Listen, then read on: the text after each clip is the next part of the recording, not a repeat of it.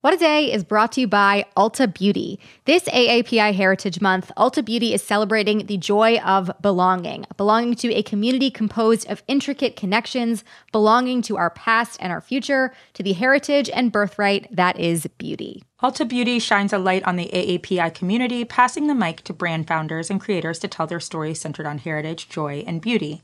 They carry AAPI-owned and founded brands like Live Tinted, Peach and Lily, Glamnetic, Tree Hut, and more. Shop AAPI-owned and founded brands at Ulta Beauty stores and Ulta.com.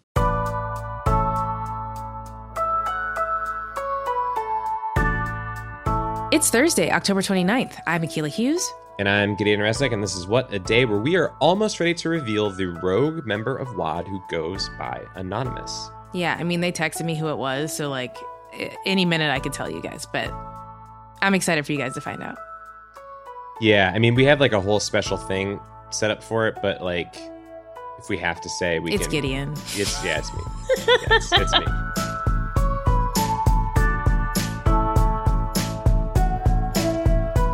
On today's show, more state ballot measures you need to know about, then some headlines. But first, the latest. Just look at what happened last night in Omaha after the Trump rally ended. Hundreds of people, including older Americans and children, were stranded in sub-zero freezing temperatures for hours. Several folks ended up in the hospital. It's an image that captures President Trump's whole approach to this crisis. He takes a lot of big pronouncements, and he makes a lot of big pronouncements, but they don't hold up. He gets his photo op and then he gets out. He leaves everyone else to suffer the consequence of his failure to make a responsible plan. Oh, damn. Well, that was Joe Biden talking about a recent Trump event in Omaha where thousands of supporters were left in near freezing temperatures after he left. Yeah, leaving elderly white people in the cold in a pandemic is kind of Trump's personal brand. Mm-hmm. But in other news, we may be done dealing with COVID-19, but it is sadly not done dealing with us. As the United States and Europe enter winter, fun. The rise in cases has pushed many countries to new peaks, beginning with the United States. There have been more than 500,000 new cases over the past week alone, which is obviously terrifying, and a record with daily counts exceeding 70,000. According to the COVID Tracking Project, it's not just that there's more testing. There have been, on average, over 40,000 Americans hospitalized in the past week as well, an estimated 46% jump from a month ago. And as we've touched on before, places with fewer resources that might not have seen these kinds of numbers before are seeing their hospitals dangerously stretched thin. Yeah, that's right. There are just so many trouble spots. We can only name a few. But to give a sense of what these numbers look like on the ground and how they're playing out, according to a report from the New York Times, El Paso has seen their number of hospitalized patients with COVID triple over the last 3 weeks. And it's creating such a strain that some patients have had to actually be airlifted to places as far away as San Antonio.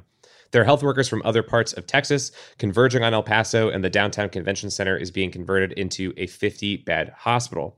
And then farther away from Texas, states like the Dakotas, Wisconsin, and Montana are leading the country overall in new infections per capita.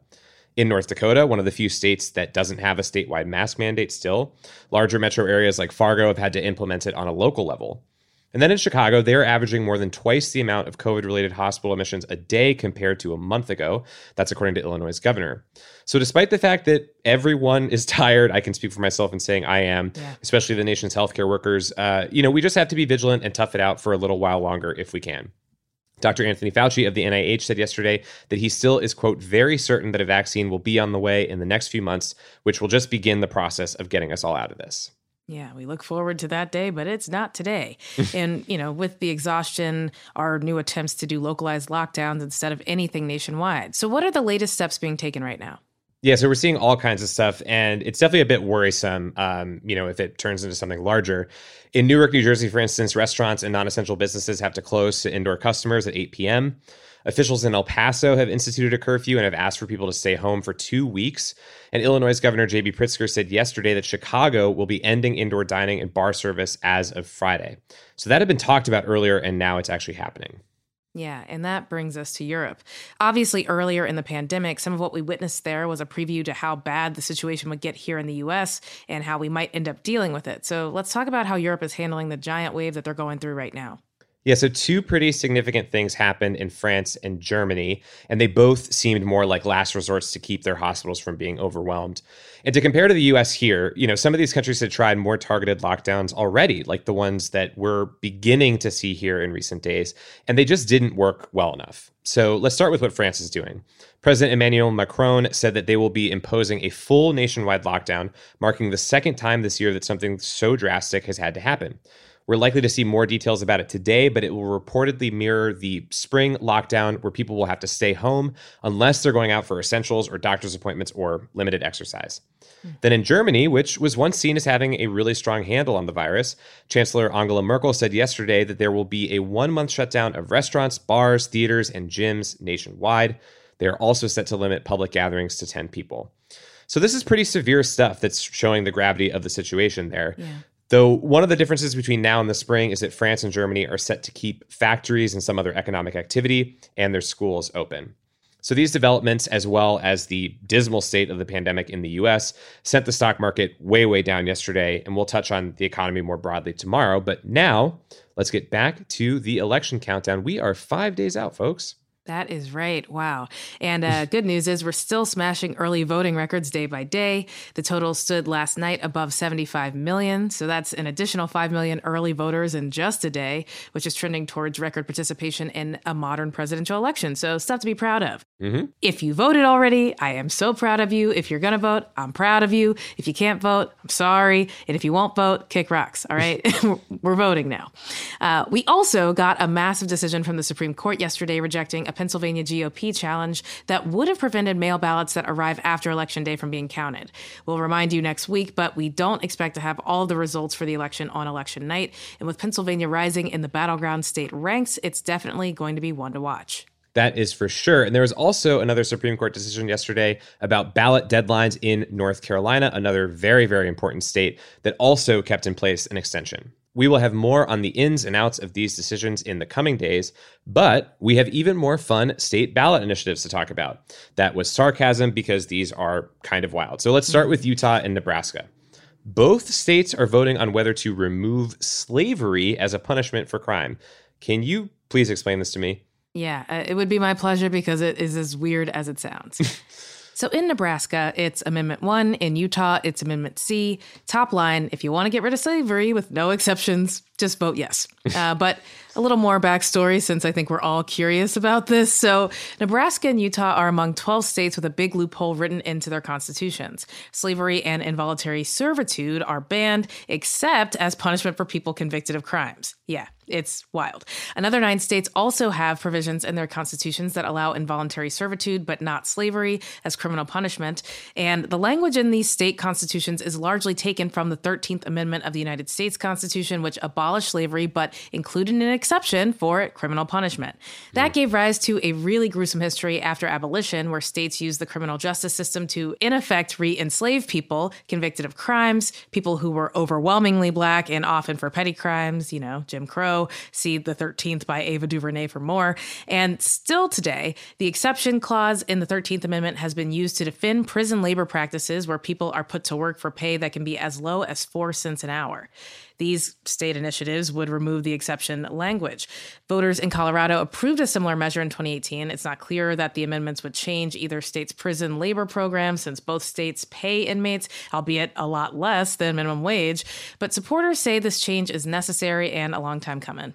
Yeah, seems like it for sure. And let's talk about another law that's long overdue for an update in Mississippi. Yeah, and it is definitely kind of wonky, but I want to highlight it because I think it's important. So it's Measure 2, and it has to do with state rules for getting elected. Right now in Mississippi, in order to become governor or win any other state-level office, a candidate has to win a majority of the vote and also get the most votes in a majority of the state's local House districts. Sounds complicated. It's not. Basically, it's like a mini electoral college requirement. And if you don't win the mini electoral college, then the Mississippi State House chooses the winner. And by the way, The state house districts are obviously gerrymandered in favor of Republicans. Welcome to 2020 and America. But it's a law that was passed in 1890, which is not a great era for laws in Mississippi. And some argue it's racist because it potentially dilutes the power of black voters. Last year, there was a federal lawsuit challenging the rule, and the court agreed it was likely unconstitutional, but kicked it right back to the state to address the issue, which is why it's on the ballot now. Voting yes gets rid of the rule and replaces it with a runoff system. Okay, very, very good to know. And then before we go, any other state level props we need to highlight? Yeah, we got one more for now. So in Florida, voters are deciding whether to raise the minimum wage to $15 an hour. Currently, the minimum wage in the state is $8.56. Man. It's wild. Amendment 2 would ratchet it up to 15 over the next 6 years. Obviously, we would like that to happen faster, but it's something.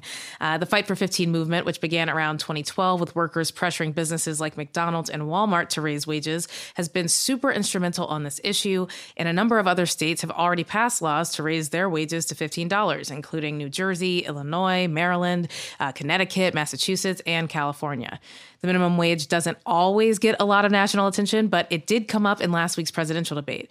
Biden backs raising the federal minimum wage to $15 an hour, whereas Trump was arguing that it should be left up to the states and that raising it would hurt businesses.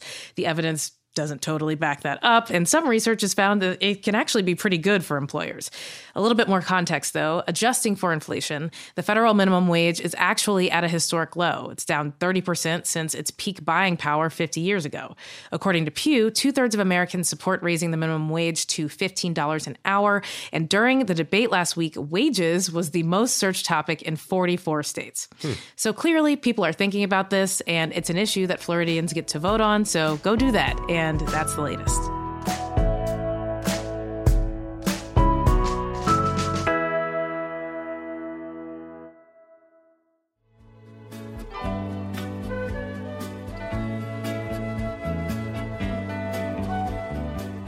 It's Thursday WAD Squad, and for today's Temp Check, we're talking about some cartoons that are coming back around. Ooh. Yesterday, a reboot of Tiny Toon Adventures was announced for HBO Max and Cartoon Network. It's called Tiny Toons Looniversity, and it involves the Tiny Toons going to college to learn how to become professional toons. This comes a few weeks after Hulu announced the reboot of Animaniacs, which is also a cartoon executive produced by Steven Spielberg. So giddy, the Toons are coming back. Will you be watching them, and which ones do you want to see resurrected? I think I'll probably give both of these a spin for old time's sake. I feel like any sort of modern update, the Looniversity got me thinking of it like an older Hey Arnold, perhaps. Like what are the Arnold kids in the neighborhood up to these days? Yeah. Does Eugene have a different sort of haircut nowadays that he had to readjust for college because it looks like a can? Yeah, that's my first instinct, I think. Yeah, you would want to see the Hey Arnold kids caught up. Also, I'm just now realizing or remembering that the Tiny Toons Adventure theme song says that they earned their Toon degrees at Acme Looniversity. So I'm wondering if this is like a prequel to what we saw as kids. Interesting. Yeah, that would change the whole game around, frankly. That was an inception that you just did, and my brain is still dealing with that. So I'll be thinking about it for a while. But Akilah, so besides these two, which I assume you're in for. 1,000,000%, yeah. 1,000,000%. What other tunes of this variety would you want resurrected? I mean, if we're going from specifically this era, I think that they already have 1 billion updated Batman cartoons or X-Men ones, but those were really great back then. Oh, yeah. But one that I think was pretty slept on was Freakazoid. I think it was like the same vein, the same animation style. It was very funny. And I'm like, bring back Freakazoid. Like, we liked it. And I think the kids are at home. They have time to get, into the deep cuts. Yeah, it's also right. Like, they've been through everything else at this point, because the Marvel Extended Universe exists now. So give them something bizarre that they can talk about at school. And isn't he blue also? Yeah, he's straight up blue. So this is good. Yeah, that's another plus, Exactly. It's good for the kids. It's good for their imaginations. And just like that, we checked our temps. Stay safe. Be a cartoon if that's a possibility for you. And we'll be back after some ads.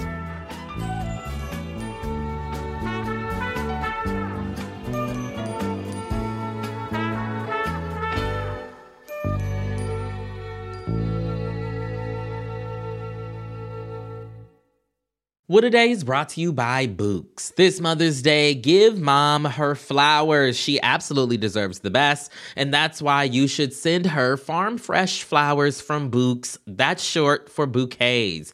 Books has modern designs and unique flowers you can't find anywhere else, and with 20% off, you can send some to mom, your wife, your auntie, even your granny, okay? Anyone who deserves flowers in your life. It doesn't have to be holiday specific. You get flowers, you're getting flowers, everyone's getting flowers.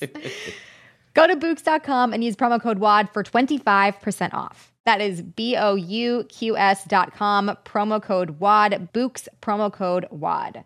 What A Day is brought to you by Fast Growing Trees. Fast Growing Trees is the biggest online nursery in the U.S., with more than 10,000 different kinds of plants and over 2 million happy customers.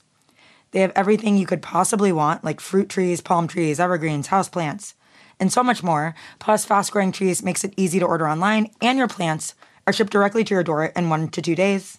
And along with their 30-day Alive and Thrive guarantee, they offer free plant consultation forever. We love Fast Growing Trees here. I keep telling you that the mini plants that I've gotten from these folks are yet hanging on. And that's not because I have a green thumb, okay? This spring, Fast Growing Trees, they have the best deals online, up to half off on select plants and other deals. And listeners to our show get an additional 15% off their first purchase when using the code WAD at checkout. That's an additional 15% off at fastgrowingtrees.com using the code WAD at checkout. Fastgrowingtrees.com, code WAD. Offer is valid for a limited time. Terms and conditions may apply. This show is sponsored by BetterHelp. Therapy is a safe space to get things off your chest and to work through whatever's weighing you down. If you're thinking of starting therapy, give BetterHelp a try. It's entirely online and designed to be convenient, flexible, and suited to your schedule. Just fill out a brief questionnaire to get matched with a licensed therapist and switch therapists anytime for no additional charge. Therapy is great for, you know that thing that just is like sitting on your shoulder, you can't get over it, and you just sometimes need somebody to talk through it with? Therapy can be helpful for that, you all, okay? You got to get it off your chest, And you can do that with BetterHelp. So visit BetterHelp.com/WAD today to get 10% off your first month.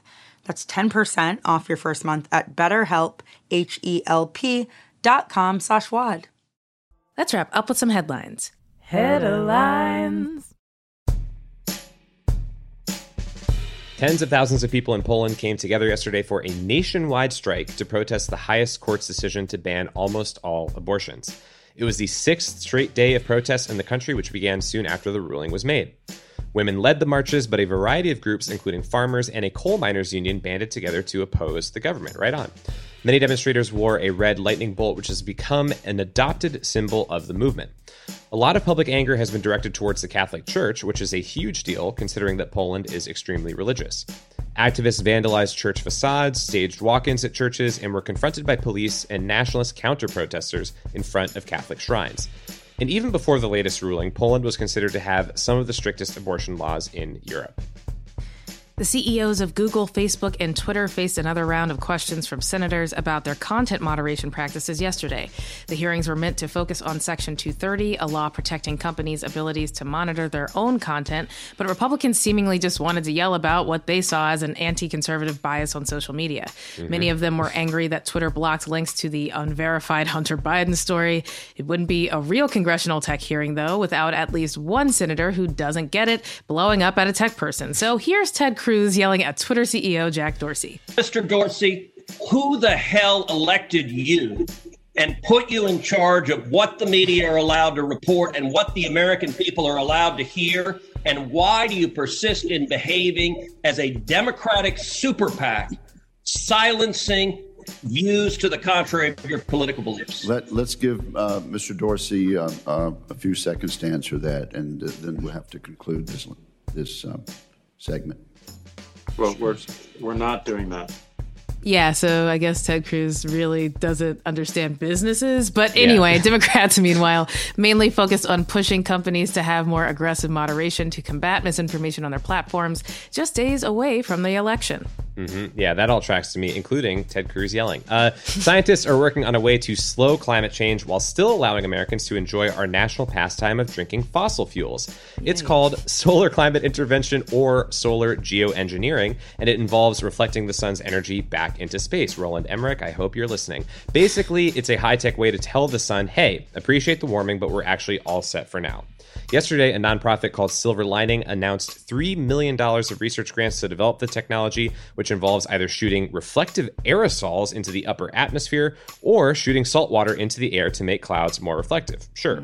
Congress also funded research to the tune of $4 million last December. So the idea is that decarbonizing is a long-term goal we must do if we want to keep living. But while we're working on that, letting scientists be gods of the sky could save lives, species, and ecosystems. Scientists say they know with 100% confidence that this technology can cool the planet. What they don't know is if it'll do anything besides that. Either way, it's better than the ExxonMobil plan to keep fracking and drilling, but cover the sun with a huge blanket. Yes, that is something I just said on this podcast, and so now it must be true. In more immediate climate news, Hurricane Zeta made landfall in Louisiana yesterday as a Category 2 storm. It is the 5th named storm to strike that state this year. Oof. Prayers up to Louisiana. And also, we're not doing Snowpiercer, scientists, all right? Just watch the movie and come to your own conclusions, but I refuse to be on a train with Tilda Swinton. It won't happen. Swordfish, as we know, belong to an elite group of animals that have swords on their faces. But until now, most scientists have thought that sword isn't used for stabbings. Instead, the going wisdom was that swordfish use their so-called rostrums to bludgeon schools of fish and for hydrodynamics while swimming. Over the past 4 years, this theory has been challenged after at least 7 sharks washed up on the shores of the Mediterranean Sea with swordfish blades in their bodies. Ooh. This marine game of Clue has one answer, and it's swordfish in the ocean with its own sharp face. The mystery gets deeper, though, because almost all of the blades were found in the sharks' heads, indicating that swordfish are good at what they do and they stab to kill. Still, as any marine biologist will tell you, you can't prove a hypothesis with just 7 shark murders. So one research group in Spain is calling for anyone who has seen this behavior in the wild to contact them as they build out their theory. If you're a swordfish who wants to turn state's evidence, know that we can protect you, get you immunity, and set you up in Florida with a new identity as a red snapper. Yeah, it's a new definition of sleeping with the fishes. And those are the headlines.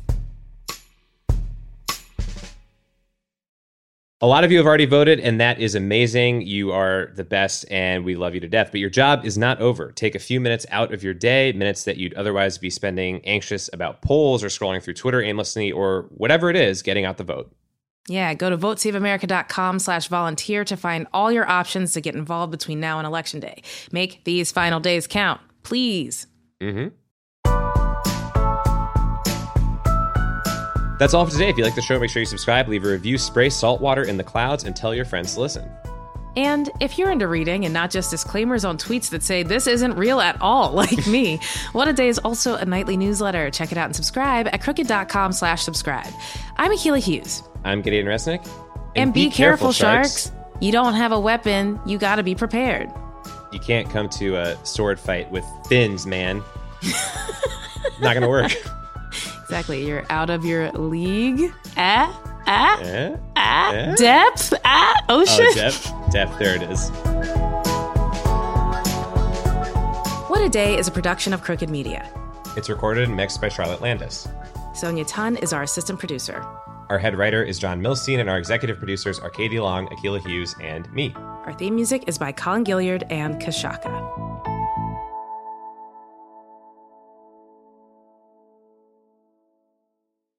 As a chef and a restaurant owner, I'm as meticulous about my cookware as I am about my ingredients. That's why I love Made in Cookware. Each pan they make isn't just designed to perform, it's crafted to last. As a mom, I love that I can trust Made In. It's made from the world's finest materials, so I can feel good about what I'm feeding my family. I'm Chef Brooke Williamson, and I use Made in Cookware. Shop chef-quality pots and pans at madeincookware.com. Feel like you got enough to do already? I do. That's why I use Shipt same-day delivery to keep up with my busy life. They know the snacks I like down to the extra creamy in my peanut butter. I can get deliveries at home, on set, or even when I'm away on vacay. And my personal shopper, Amber, she's got my back. As in, she asks them to check the back if it's not on the shelf. Shipt. Delight in every delivery. Learn more at ship.com/hi.